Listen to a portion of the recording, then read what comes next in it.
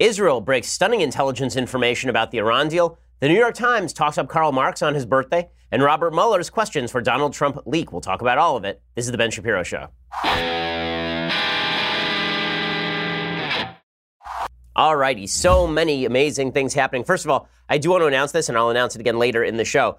If you're not a subscriber to the show, you really should subscribe to the show, because on Sunday, we are beginning a brand new second podcast. It's a second edition of the podcast, The Ben Shapiro Show Sunday Special, and I'm going to be hosting weekly in-depth conversations with a bunch of people. Our first episode actually features me talking with Jordan Peterson. It's a full hour long, so it's none of these 5-minute, 10-minute interviews. We really go in-depth. We're talking with folks about politics and news and culture and everything in between. And if you're already a subscriber, you don't have to hit another button, because it's immediately going to pop up in your feed. So it should be awesome. Again, this Sunday's premiere episode features Jordan Peterson, so I think that you should subscribe. I think it'll be great, and you're really going to enjoy it. Okay, so before I get to the actual content of the show, because there's a lot of news breaking, particularly about Israel and Iran, first, I want to say thanks to our sponsors over at Blinds.com. So there's one part of your house you really don't think about very much, but it's making your house look like crap, and it's your blinds, okay? You have the same blinds that you had from the person who moved in before you, and that person has the same blinds from the person who built the house in 1937, and the blinds look like garbage. Well, it's making your whole house look like garbage. That's why you need to go over to my friends over at Blinds.com. They make it really easy for you. If you're not sure what you want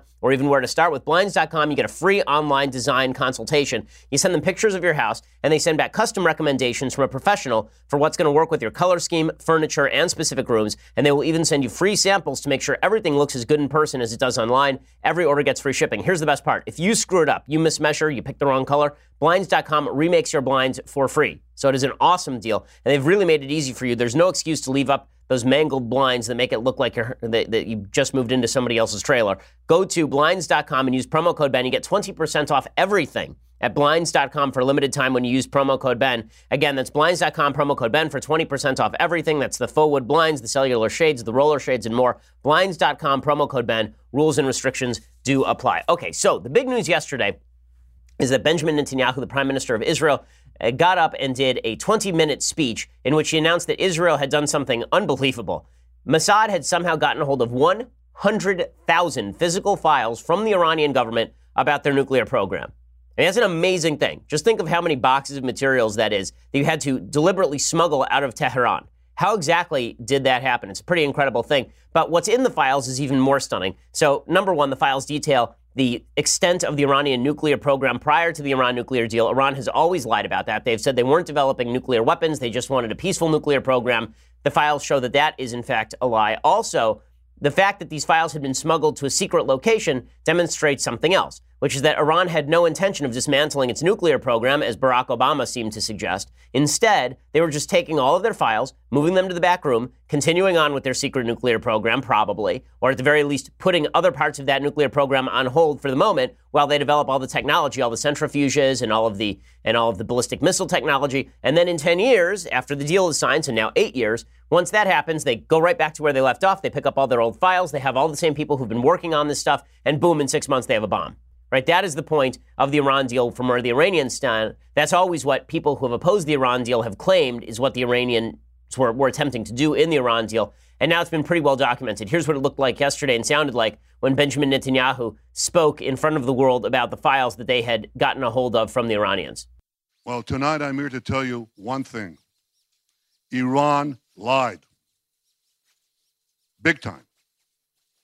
After signing the nuclear deal in 2015, Iran intensified its efforts to hide its secret nuclear files. And this is one of the big questions. So why exactly did they bother hiding the nuclear files? If, in fact, they were intent on dismantling their nuclear program, or even on putting it on hold, why would they smuggle those files to someplace secret? Why would they continue to have a defense program staffed by exactly the same people who are running the nuclear program if they'd put their nuclear plans on hold? And the answer, of course, is they are lying. And at the very least, they are planning to reinitiate that nuclear program as soon as the deal is up, or at the very most, they may be pursuing nuclear plans in secret. Here's Netanyahu talking a little bit about the smuggling of the files.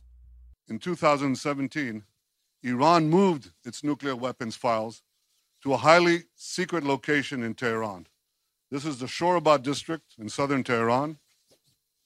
This is where they kept the atomic archives, right here. So again, pretty amazing intelligence operation. Now, all of the Obama acolytes are claiming that we already knew all of this stuff, that we knew that Iran was lying about its nuclear weapons for years. That's why we tried to sign the Iran deal in the first place, because we knew that they'd been developing nuclear weapons. Why would we have attempted to sign a deal with people if we thought that they weren't developing nuclear weapons? Okay, fair enough, except for the fact that Iran then lied to the International Atomic Energy Agency when it came time to make the deal. So one of the provisions of the deal is that Iran had to give all the details up of what exactly they'd been doing with their nuclear program in order for the deal to go through. They didn't do that. They lied about what they were doing. They took all those files. They hid them because, again, they plan on opening those files right back up as soon as this deal is up and then developing a nuclear weapon within 6 months. That is their big plan here. The fact that all of the Obama friends are out there defending Iran today and suggesting that Iran is honest and that Bibi Netanyahu is a liar tells you pretty much what you need to know about the Obama folks. Remember, that Iran deal, which is an awful, awful deal, it does not include ballistic weapons technology, so it means that the Iranians can continue to develop long-range intercontinental ballistic missiles without violating the terms of the Iran deal. It does not cover the use of money given by the West back to Iran for purposes of terrorism, and so Iran has funneled an enormous sum of cash to Bashar Assad in Syria and Hezbollah in Lebanon. The Iran deal did not cover any of that. Obama and Kerry openly admitted that we, the United States, are currently funding Iranian terror projects, that is something that is currently happening. And yet we are told that Iran deal is so important that we have to maintain it. We're told it's really deeply important for us to maintain the Iran deal. In a second, I'm going to make the case for those on the right who say we should maintain the Iran deal versus those who say we should just scrap the thing. But it is important to note the other place in which the Obama administration lied. They lied openly about the supposed moderation of the Iranian regime. So the story that was sold by Ben Rhodes, who is a fiction writer who somehow ended up as national security advisor under Barack Obama. It's amazing. All these people who say that Trump surrounds himself with unqualified people. Okay, there is no way in the world that Jared Kushner is less qualified than Ben Rhodes because it's impossible for anyone to be less qualified than Ben Rhodes. Ben Rhodes went from writing bad short stories that were unpublished in his Brooklyn apartment to being national security advisor because Barack Obama was friends with him. And then Ben Rhodes constructed an entire narrative sold by Jeffrey Goldberg of The Atlantic, who is a garbage human being and a terrible reporter, the same guy who fired Kevin Williamson. Jeffrey Goldberg is the guy who played stooge for the Obama administration as they proclaimed that Iran was promulgating a new moderation. They claimed that Iran had gone moderate, that the election of Hassan Rouhani, as opposed to Mahmoud Ahmadinejad, was actually a moderate move, and now Iran wanted to make a deal because Iran obviously was moving toward the center, and if we just fostered that by reaching out to them, then very soon Iran would moderate. Obviously, that has not happened. Instead, the mullahs have been re-enshrined in power and strengthened in their power by the Iran deal. They have millions of dollars flowing in they never would have seen before. I mean, we shipped literally pallets of cash. What was it, $150 billion? Something like that. We shipped pallets of cash to the Iranians. First of all, the reason we ship pallets of cash as opposed to just wiring the money is because then it's untraceable. The Iranians know that. We knew that. The Obama administration lied about the Iran deal, and they did it routinely. So the question is, why is Bibi doing this now? The answer is that Bibi is doing this now. The Israeli prime minister is revealing these documents right now because Netanyahu is attempting to make the case for scrapping the Iran deal 2 weeks before the Trump administration has to decide whether or not to recertify the Iran deal. And the Israelis have been coordinating with the Americans all throughout this process. It turns out that Netanyahu told Trump about all of these documents 2 months ago, and shockingly, Trump actually kept his mouth shut about them, which is pretty amazing in and of itself. The Israeli ambassador says that the U.S. has shared the documents with the United States, and in fact, the U.S. has authenticated them. I can guarantee you that if people had that information in 2015, this deal would have never happened at the time, because it shows there's hard evidence there that Iran has a military nuclear program and that it falsified all their reports to the IAEA, the International Atomic Energy Agency. What Netanyahu did today, he did not present simply a smoking gun. He presented a smoking bomb. Okay, and there's something else that's happening in the Middle East, too, and you have to be reading all of the tea leaves to see what's really happening here. There is a Sunni alliance that is forming against the rise of Shia Iran. That is exactly what is happening here. Now, does this mean that the United States is going to go to war with Iran? No, it doesn't mean the United States is going to go to war with Iran. I don't think that President Trump is interested in using American military might in order to topple the Iranian regime, nor am I certain that he should. In fact, I think there's a pretty good case that the United States should not be involved in using military force in order to topple the Iranian regime if there is any way to avoid it.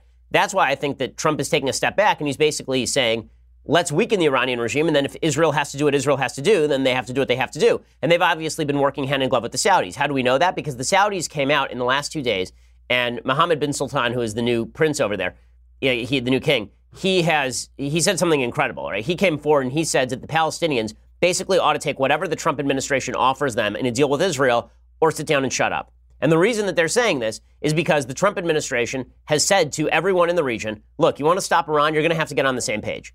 Okay, you have to stop using the Palestinians as a baton to wield against the Israelis. You have to stop supporting Hamas. You have to stop supporting the Palestinian Authority and Islamic Jihad. You have to stop all of that. And instead, you need to understand that you guys face a common enemy. And the Saudis understand that.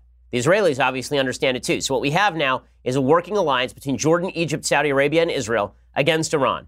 And that alliance has been formulated with the end of the Iran deal in mind. I'd be very surprised at this point if the Trump administration does not, in fact, tip over the Iran deal in a couple of weeks. Now, the case against tipping over the Iran deal is that Iran is, quote unquote, abiding by the agreement, which means that they're not actively developing their nuclear program for the moment. And the question is really timing, right? Is everybody ready for what comes next if the Iran deal ends? So if the Iran deal ends, presumably the United States reimposes sanctions on Iran. The Europeans do not.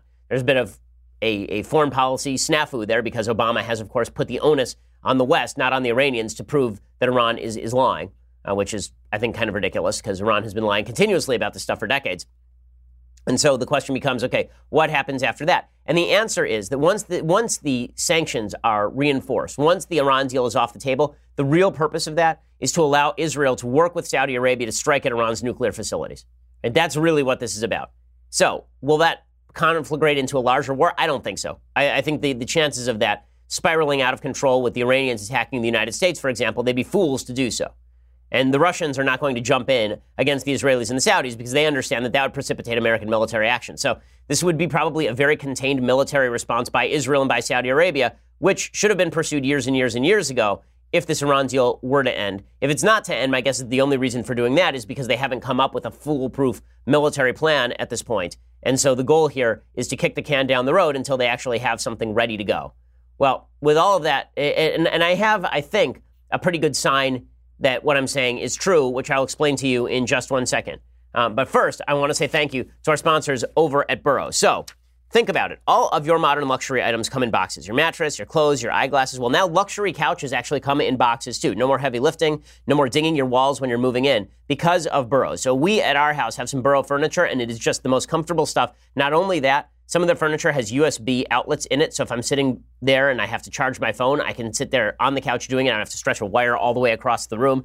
Their fabric is stain resistant, which is great because I have 2 kids who make messes out of everything. Burrow brings style and comfort to a whole new level, and they ship to your door fast and free. It is affordable luxury. It's the same quality that you would expect from high-end retailers without breaking the bank. And what's really cool is that Burrow is adaptable. So all of their furniture is modular. So if your space changes, then you can actually move the furniture around and it grows with you. So you can get a couch that expands. You can get chairs that have a place for another piece in the middle. It's really cool. And again, they have that stain-resistant fabric that can take on your pet's claws, and it has that built-in USB charger. So it's got durability, it's got functionality. So you can enjoy 30 days of cozy on your Burrow for risk-free, or try out Burrow at one of their showrooms today. So you can try out for 30 days, and if you don't like it, then they'll take it back for free. Go customize your own Burrow and get $75 off your order right now by going to burrow.com/Ben Shapiro. That's BURROW.com/Ben Shapiro. Burrow.com/Ben Shapiro for $75 off your purchase. This is furniture that's going to last you a long time, and it looks really good, and it is super comfortable. Burrow.com/Ben Shapiro for $75 off your purchase. Again, they make the luxury couch for real life. Their Burrow furniture is just terrific. Burrow.com/Ben Shapiro for that deal, and to let them know that we sent you. So I've said that I think the indicators are pretty good that the White House is going to pull out of the Iran deal. What is the chief indicator? Well, yesterday there was a statement that came out from the press secretary, the office of the press secretary from the White House, and here's what it said. The United States is aware of the information just released by Israel and continues to examine it carefully. This information provides new and compelling details about Iran's efforts to develop missile-deliverable nuclear weapons. These facts are consistent with what the United States has long known. Iran has a robust clandestine nuclear weapons program that it has tried and failed to hide from the world and from its own people. Okay, so there are a bunch of reporters who pointed out, this is a pretty stunning statement, right? They're not saying that Iran had a robust clandestine nuclear weapons program. They're saying that it has an active weapons program, which would obviously be a violation of the deal and mean that we have to pull out of the deal immediately. Well, the White House came out afterward and they changed the language. They changed to Iran had a robust clandestine nuclear weapons program. The White House said it was a clerical error, but there's very little question as to where the White House's head is at. Right? The White House believes that the nuclear deal is bad. Barack Obama knew it was bad but did it anyway and lied to the American people about it. Trump has been saying for years that the Iran deal is a disaster. and President Trump is right. Now, as I say, none of this means the United States has to go to war. And the United States can do a lot of things short of going to war. We can reimpose sanctions. We can help facilitate the use of Saudi airspace by the Israelis. We can ensure that Israel is defended in case of retaliatory strike. But that doesn't mean that we have to go to active war with the Iranians. We can support revolutionary movements within Iran in a stronger possible fashion if we have the sanctions reinforced. It's very difficult to support people trying to topple a regime when you have a deal with the regime. That's why I've always found the Obama line that it was either his deal or war to be so foolish and such a lie. He's not the only one saying it, of course. Pat Buchanan, who really despises Israel, he's been saying the same thing. Here's Buchanan making that case. So you didn't watch Bibi Netanyahu's evidence and believe it today, because I believed every word of it. I believe Bibi Netanyahu, with due respect, wants the United States to fight a war against Iran when Israel. Nobody's talking about fighting a war. I don't want my country getting into another war. I don't want another war either. Okay, again, this is a lie. When you have people like Pat Buchanan saying that everything is inevitably going to lead to war, that's nonsense. It is worth noting, by the way, that Israel was very tepid about the Iraq war in the first place. For all the people who keep saying that Israel was the cause of the Iraq war, go back and look at the evidence. The Israeli government was really not stumping for the Iraq war. They were very, very torn about whether the United States should go to war in Iraq in the first place. That was a George W. Bush initiative.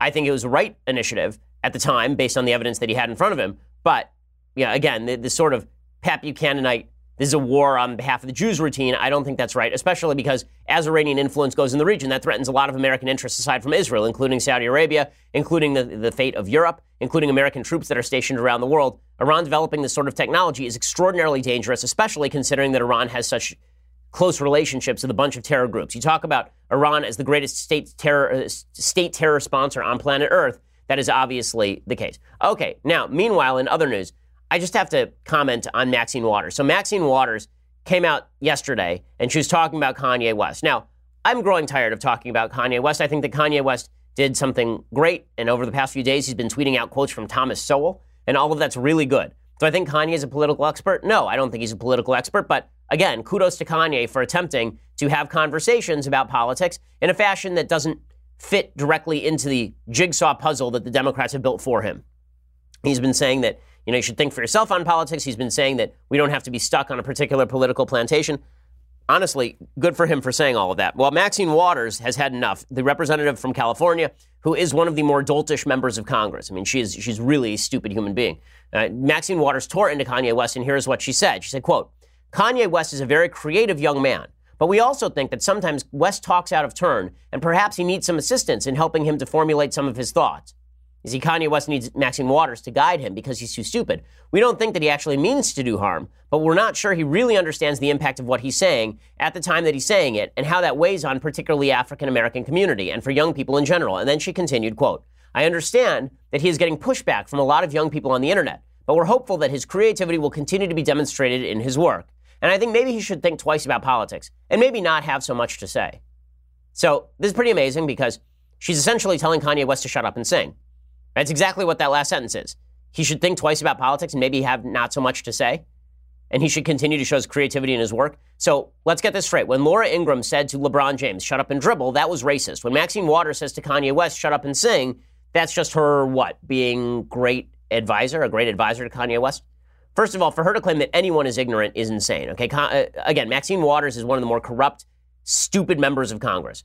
This is a woman who, while she was sitting on the House Financial Services Committee, was named by Judicial Watch the most corrupt member of Congress, I think 4 times, because she was attempting to use the House Financial Services Committee, allegedly, to funnel money and make exceptions for her husband's bank, One United Bank. He had a bunch of stock in the bank.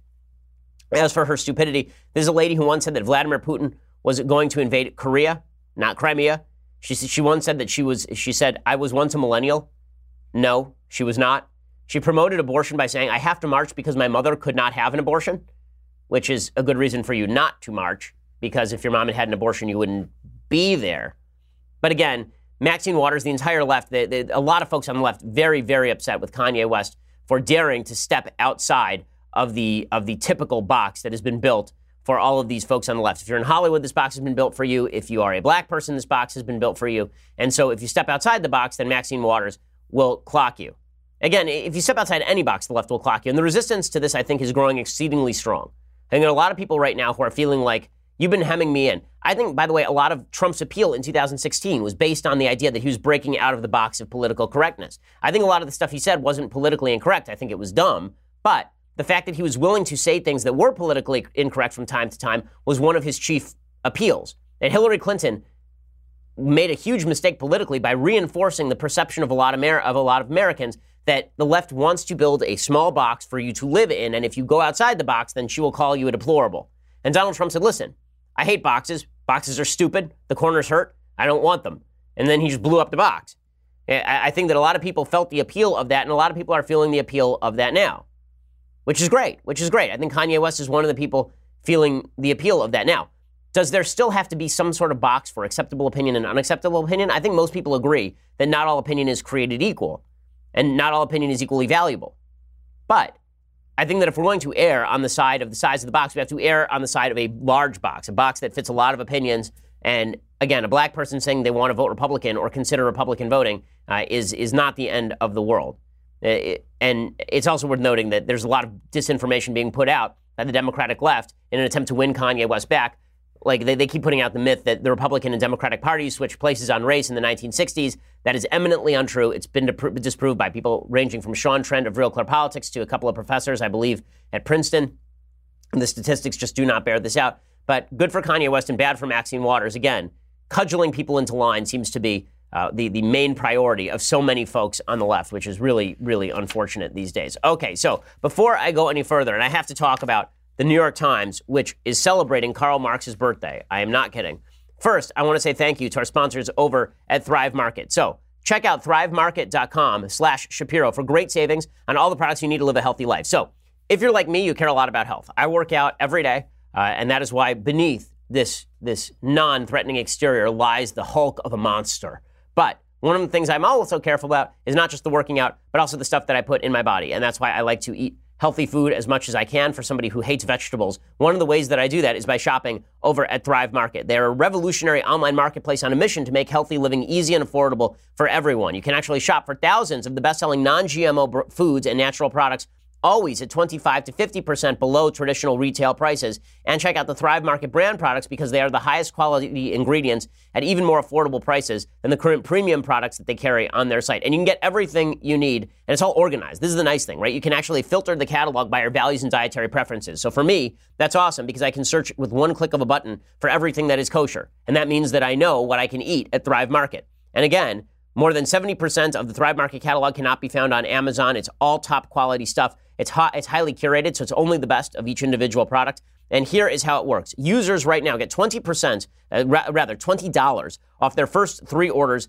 of $49 or more plus free shipping. So most shoppers spend more than $49 on the site anyway. Do the math. You spend $49 and Thrive automatically gives you back $20. So your total purchase becomes $30 and you get that deal 3 times in a row. Pretty awesome deal. Go to thrivemarket.com/Shapiro. That's thrivemarket.com/Shapiro to get your instant $60 of free groceries. Again, for each time you spend $49, you get $20 off. thrivemarket.com/Shapiro. Check it out. Use that /Shapiro so that they know that we sent you. Okay, so the good news is that while the left may be attempting to box everybody in with identity politics, they are also attempting to revivify the ghost of Karl Marx. So the New York Times has written a bunch of pieces in the last year about why Marxism is awesome, which is pretty amazing because then they charge you a pretty high subscription fee to be over at the New York Times. But they've written op-eds in the last year titled, "When Communism Inspired Americans, Socialism's Future May Be Its Past, and Why Women Had Better Sex Under Socialism," which seems wildly untrue considering that the better sex under socialism of China involves forced abortion, which seems like that might kill the mood a little bit. In any case, there's another piece out yesterday that I just love from a guy named Jason Barker. He's an associate professor of philosophy over at a South Korean university. And the piece is called "Happy Birthday, Karl Marx. You Were Right."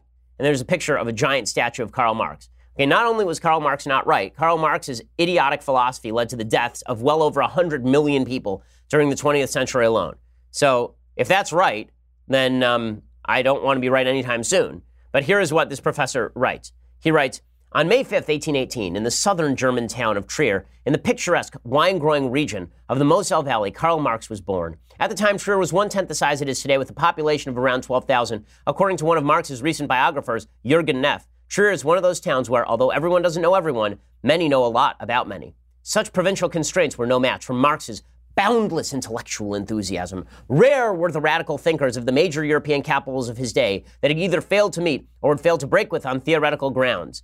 And then he talks about all of his intellectual influences, and he says in 1837, Marx reneged on the legal career that his father, himself a lawyer, had mapped out for him, and immersed himself instead in the speculative philosophy of G.W.F. Hegel at the University of Berlin. If you've never read Hegelian philosophy, don't worry about it. It's incredibly abstruse and difficult to read, but the basic idea of Hegelian philosophy is that God is present in history, and that history is essentially a progression from synthesis and from thesis and antithesis to synthesis. In other words, there's one position, the opposite position, they fight with each other, and the result is a synthesis of the best of both positions, and therefore history is constantly moving in a progressive direction. That is Hegelianism in two sentences right there. Okay, but what Marx took from that is that history was going to move inevitably away from capitalism and instead toward communism. So here's what Barker writes. He says, if there was ever a convincing case to be made for the dangers of philosophy, then surely it's Marx's discovery of Hegel, whose grotesque, craggy melody repelled him at first, but which soon had him dancing deliriously through the streets of Berlin. As Marx confessed to his father in an equally delirious letter in November 1837,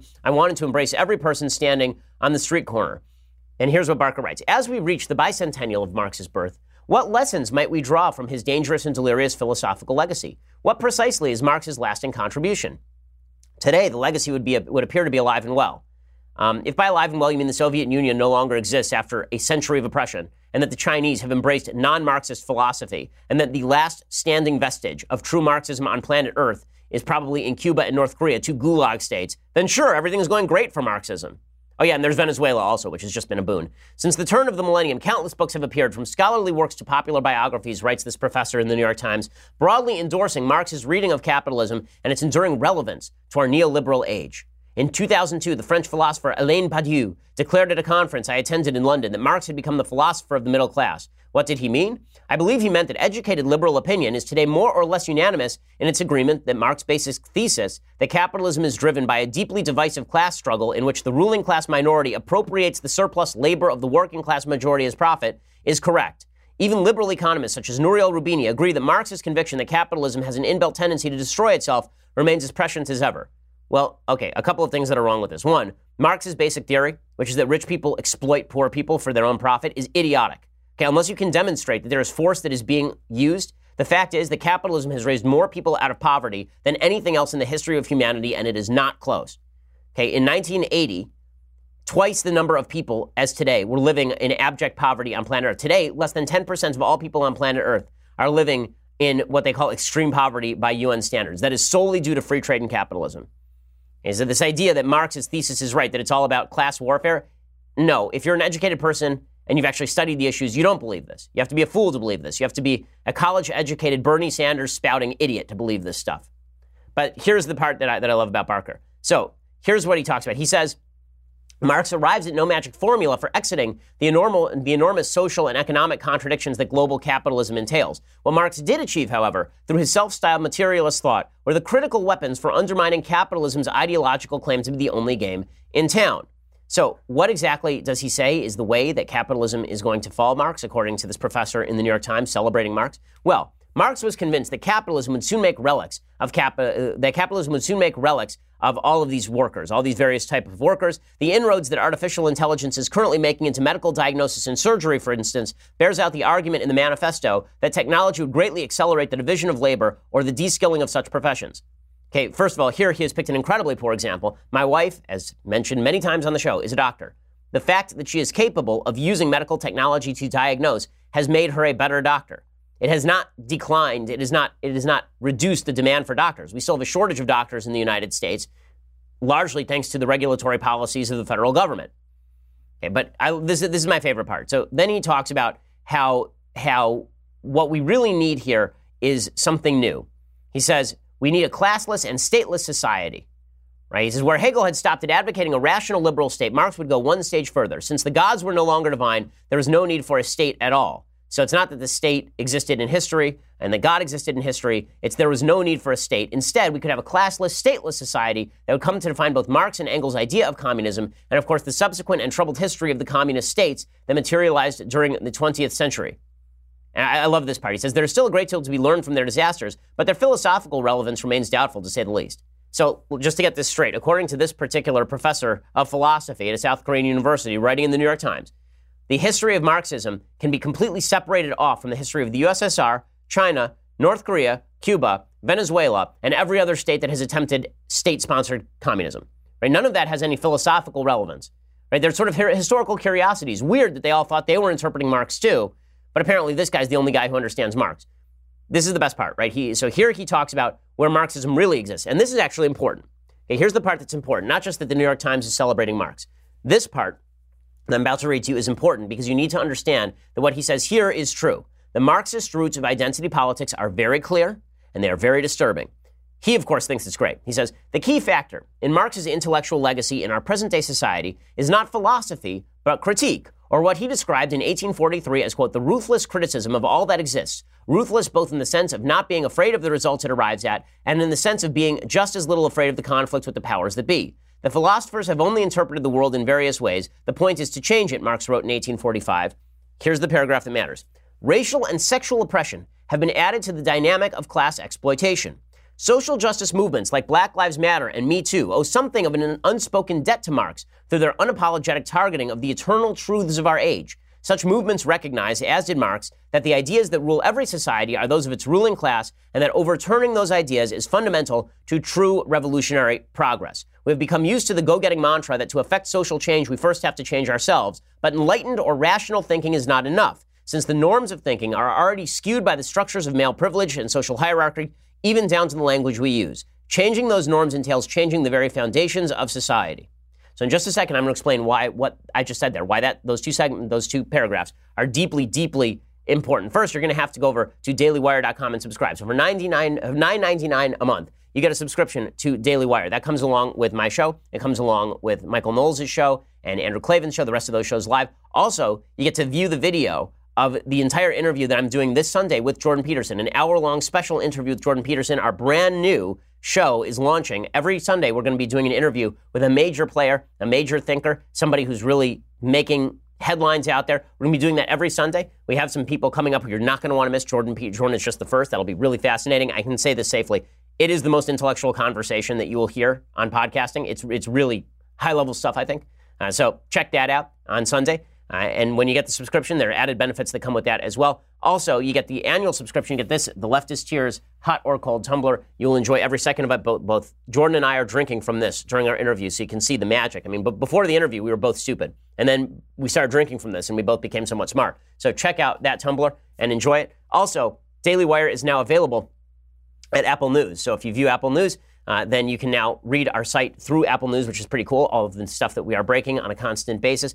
Again, please subscribe and please become a subscriber because it helps us bring you the show every day and it helps us bring you these specials as well. And if you just want to listen for free later, iTunes, SoundCloud, YouTube, please subscribe. Please leave us a review. We are the largest, fastest growing conservative podcast in the nation.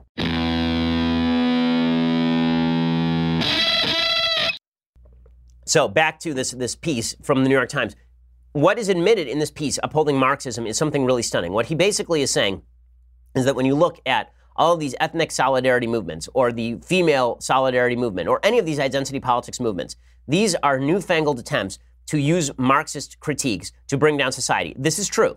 Okay, if you go back to the 1960s and you look at the work of a lot of members of the Frankfurt School, people like Herbert Marcuse, and you actually read them, what they are saying is that the new stand-ins for the lower classes that are going to rise up, the proletariat who are going to rise up and take over the system, instead of doing it by class, he says, we're going to separate you by racial group. We're going to say that you black people have been victimized by American society, and you gay people have been victimized by American society, and you Hispanic people, and you Jewish people, and you women, and you transgenders. You've all been hurt by American society. Now rise up and tear down your oppressor. The new Marxist revolution is happening, but it's not happening on the basis of class.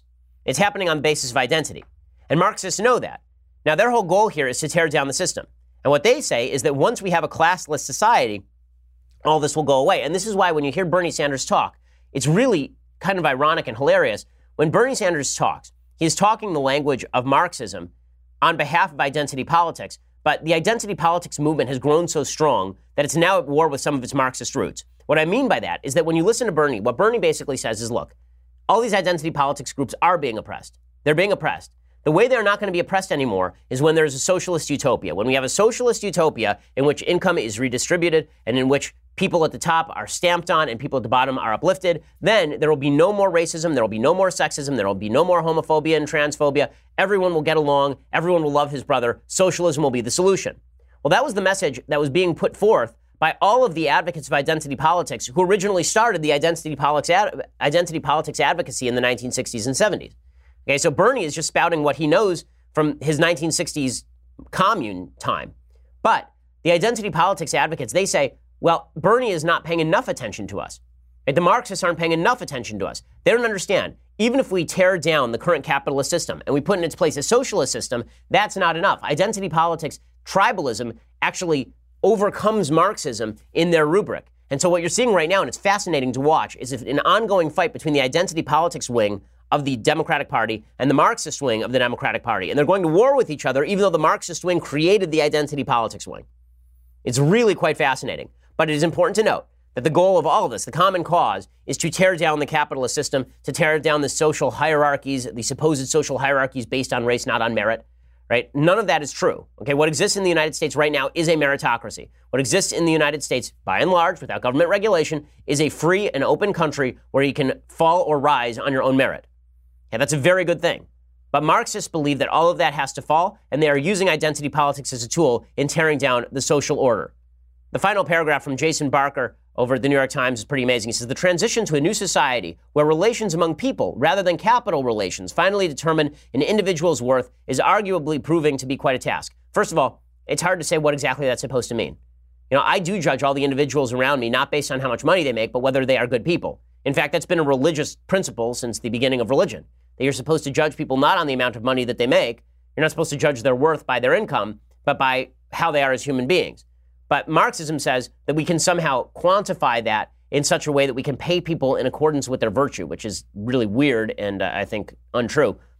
But Barker concludes Marx, as I have said, does not offer a one-size-fits-all formula for enacting social change, but he does offer a powerful intellectual acid test for that change. On that basis, we are destined to keep citing him and testing his ideas until the kind of society that he struggled to bring about and that increasing numbers of us now desire is finally realized. So we're just going to keep repeating Marx's routine until Marx's dream is realized.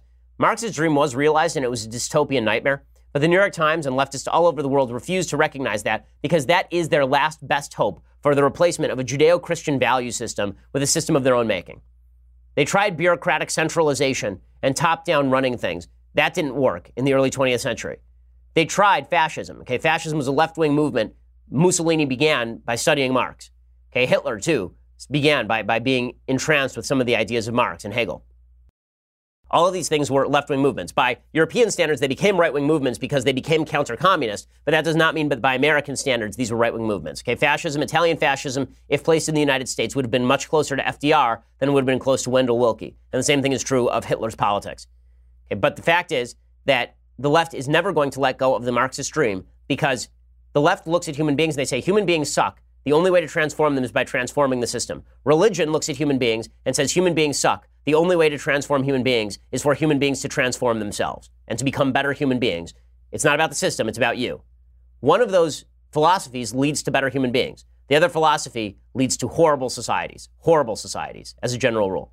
Okay, so in just 1 second, I want to talk about some big breaking news, and that, of course, is chaos in the Mueller investigation as some of Mueller's questions are leaked. Before I get to the Mueller questions, though, I just have to note one quick thing that's pretty amazing. So, you know, I live in Los Angeles. I've spent a lot of time, my entire life basically, in left-wing areas, Los Angeles, Cambridge, Massachusetts.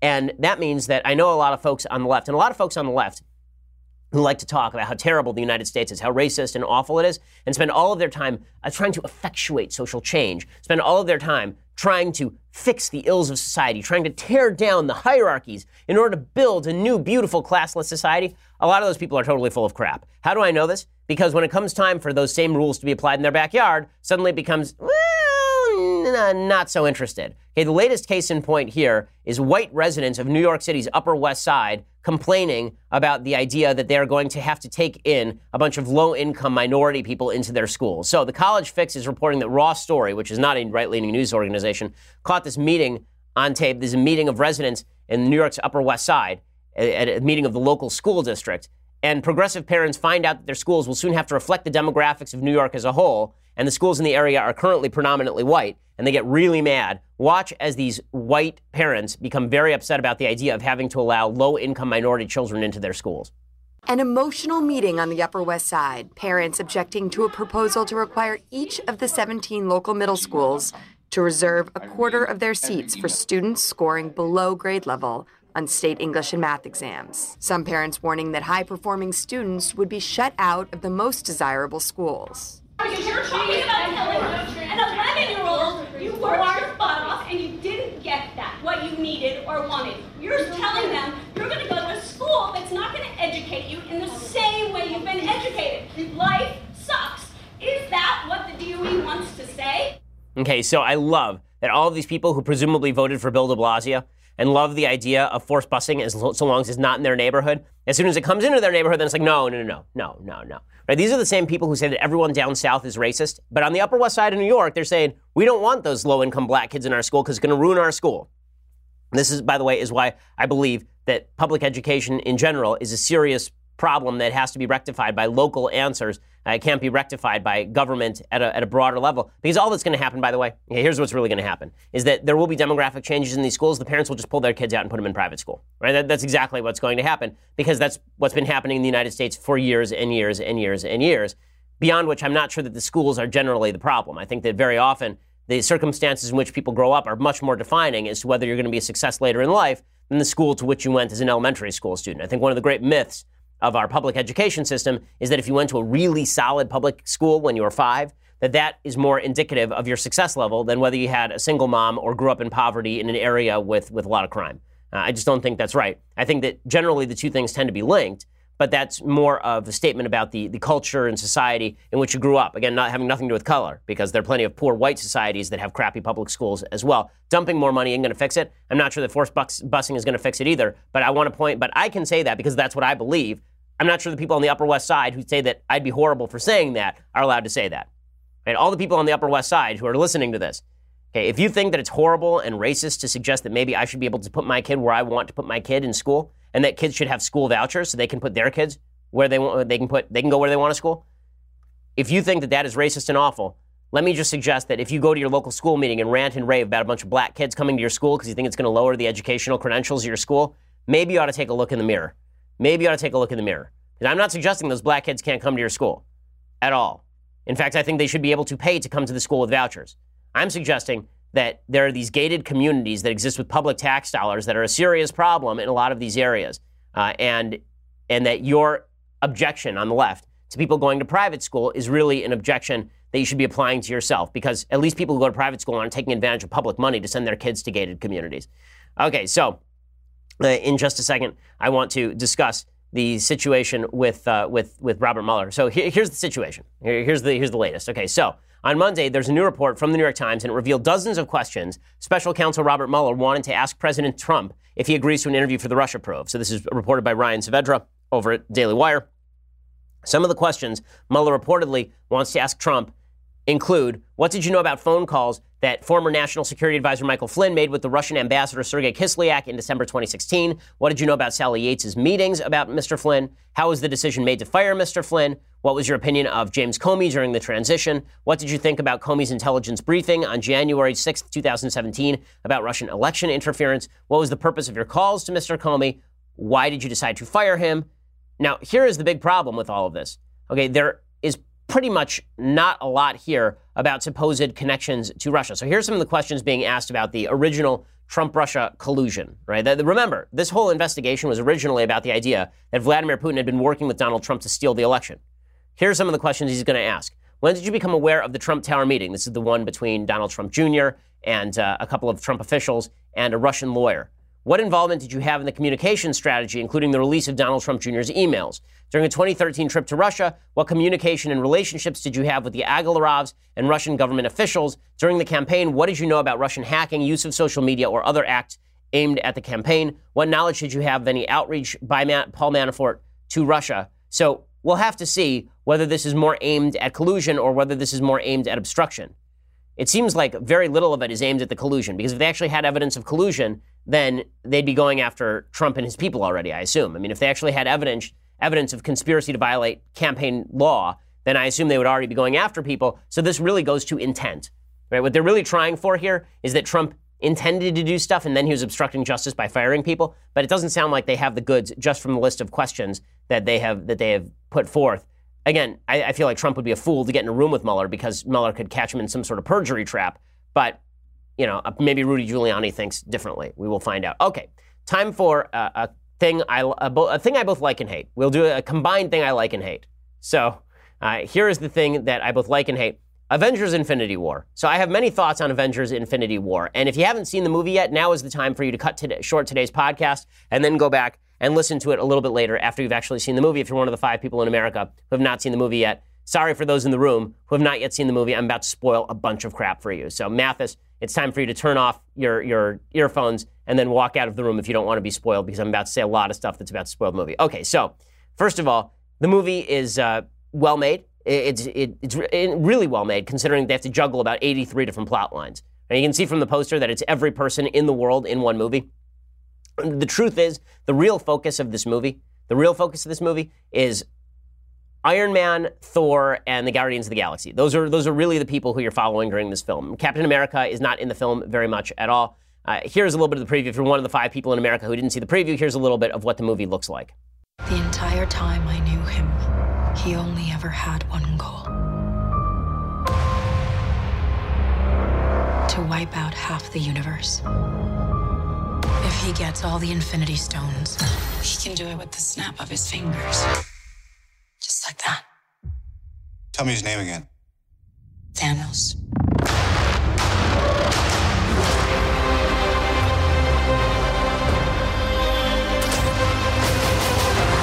We got one advantage. He's coming to us. We have what Thanos wants, so that's what we'll use.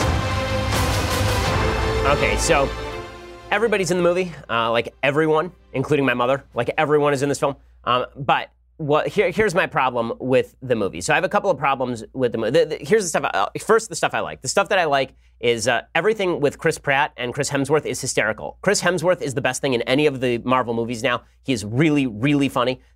Everything he does here is very Thor Ragnarok based. And there's one scene particularly between Chris Pratt and Chris Hemsworth that is just hysterically funny and really, really good. Chris Pratt is really good in this. It's pretty obvious who the stars are. And this here and beyond that, Thanos as a character is a good character. So Josh Brolin turns in a really solid performance as Thanos. You don't notice the CGI at all, and his entire character is CGI'd. So that's a pretty cool thing. There are a couple problems with Thanos' character. Problem number one is that his motivation is insufficiently spelled out. So they say that he had a home planet. His home planet was basically overpopulated and the entire planet died in poverty. He had said, let's randomly kill half the planet and then we can fix and then we can prevent a shortage on Thanos' home planet. That's Malthusian nonsense. So first of all, somebody should have explained to him that perhaps with additional creativity of humanoid creatures comes additional propensity to create awesome resources. So back in the 1960s, Paul Ehrlich predicted that by the year 1990, half the population would be starving, basically. None of that ended up being true. So Thanos is basically Paul Ehrlich, the Stanford professor, with less hair. And Paul Ehrlich was totally wrong. He was wrong about everything. People are more prosperous now. There are more of us now than ever before in human history by a long margin. And yet things are okay. Somebody should have, honestly, this movie could have been solved if somebody sat Thomas Sowell down with Thanos. Like, that would have fixed everything. They should have gotten Julian Simon's ghost to sit down with Thanos, and they could have had a nice conversation about scarcity of resources and allocation of those resources. Also, if it turns out that overpopulation is a thing among humanoid creatures, typically people just have fewer kids, which is what has happened throughout human history, which is why as countries get richer, it's actually interesting. As countries get richer, people have fewer kids. But aside from the philosophical problems with Thanos, the movie revolves around Thanos. So every beat of the movie is involved with Thanos' story. It really is not Avengers Infinity War. It really more is Thanos, the origins, because this is all lead up to Avengers Infinity War Part 2. And this is my big problem with the movie. My big problem with the movie is that the entire thing is leading up to this giant climax where a bunch of people are going to get killed. And suffice it to say, without telling you who gets killed, a bunch of major characters get killed. There are some characters who get killed for real. But it is very obvious by the end of the movie that some of the characters who have been killed are not going to remain dead, though. Okay, now the reason that I know this is because I'm not a stupid human. And when I watch the end of Infinity War, and bad stuff happens. I won't fully spoil it. Bad stuff happens to many of the major characters. There are certain characters where you go, oh man, I can't believe they killed that guy off. And then they kill off a couple of characters and you're like, nah. Because it turns out that Marvel is a Disney property. And Marvel is not going to kill off all of its most bankable stars because they have movies already slated on the books with these stars. Okay, so they're not going to kill off, like, you're going to know who I'm talking about. But there's one character in particular who's been in a film that made a lot of money, as in all the money. They're not going to kill off that character, right? And when you're watching it and you're thinking about it, the minute it happens, it takes you immediately out of the movie because you're thinking, no, this is not true. So in other words, we've got a 2-hour, 40-minute movie leading up to the worst red herring in the world, in which presumably all these characters are dead, but we know they're not really dead because they're going to reverse it and they're going to bring back all the characters. That annoys the living crap out of me because if you're going to create this idea that there are major stakes in the movie, if you're going to create this idea that deep, horrible things are going to happen, then you can't do it with me as the audience knowing that you're faking, with me as the audience knowing you're lying. Like the first time it happens, the first time somebody dies, and it's a major character, at the end of the film. There are a couple major deaths before that in the film, and those ones I think are real. By the time they get to the end of the film, when a major character dies, and you know that that person is not going to die, you're like, but what? So why couldn't we have just had like a 7-minute movie? Like, sure, it was fun and all, but we could have had like a 7-minute movie, and the 7-minute movie would have gone something like this, right? It would have gone something like this. It would have been a Star Wars crawl that says, Thanos, Scourge of the Universe, has found a box with 6 Infinity Stones in it. Flashback to Thanos on his home planet, debating with his friends and family about whether they should kill off half the population. Him losing the debate, half the population dying, right? Just like Jor-El on Krypton, right? And then, next thing you know, it shows Thanos with his magic glove on, right? He snaps, and then you get the end of the movie. So the whole thing could have been 8 minutes long, and that actually would have been the prologue to the second Infinity War, which is where this stuff actually is going to happen, because this is all a lie. The next Infinity War is where the remaining characters are going to go about reversing everything that just happened in this movie. Don't do that. That's cheating, okay? You cheated me out of $35 because I had to spend a bunch of money to go to the ArcLight with my wife to see this thing so I could talk about it. And again, did I not enjoy it? I enjoyed it. But you can't make me feel emotionally, like there's one particular death where they do it, and they are so attempting to strangle you as an audience member. They're so attempting to strangle tears out of you as an audience member in the way this character dies. And you're like, but he's not dead. Like, I know he's not dead. I know for a fact he's not dead because there's a movie slated on the books with this star a year from now. So he's not dead, right? So you're lying to me. You're trying to there's a scene in the show Friends where there's an anniversary for Ross and Ross and what's Courtney Cox's character's name? And it's not Rachel. It's the other one. In any case, Monica. Thank you. With Ross and Monica's parents. And Monica and Ross can always make the parents cry at the anniversary. And Monica desperately wants to make the parents cry, so she does a speech, and the parents aren't crying at all. And so she just starts telling stories about like when the dog died and all this sort of thing. Like there is that moment in Avengers Infinity War where one of the characters is like, basically the producer is saying like, you need to cry now. If you're not crying now, it's because you're a bad person. Why aren't you crying? Why aren't you crying? What's wrong with you? Aren't you? And I'm not crying because I know he's not dead. That's why I'm not crying, Okay, so was it bad? No. It was enjoyable. But am I going to give them the credence of pretending? Am I going to pretend along with them that any of these people are really dead? No, because I'm not a stupid idiot. Okay, so there is my Infinity War summation. And now, if I've spoiled the movie for you, sorry, but I gave you fair warning. You could have tuned out earlier and then listened to it later. Anyway, we'll be back here tomorrow with all the rest of the news, and hopefully I will have vented my spleen about Avengers Infinity War by then. I'm Ben Shapiro. This is The Ben Shapiro Show. The Ben Shapiro Show is produced by Mathis Glover, executive producer Jeremy Boring, senior producer Jonathan Hay. Our technical producer is Austin Stevens, edited by Alex Zingaro. Audio is mixed by Mike Coromina. Hair and makeup is by Jesua Olvera. The Ben Shapiro Show is a Daily Wire Forward Publishing production. Copyright Forward Publishing 2018.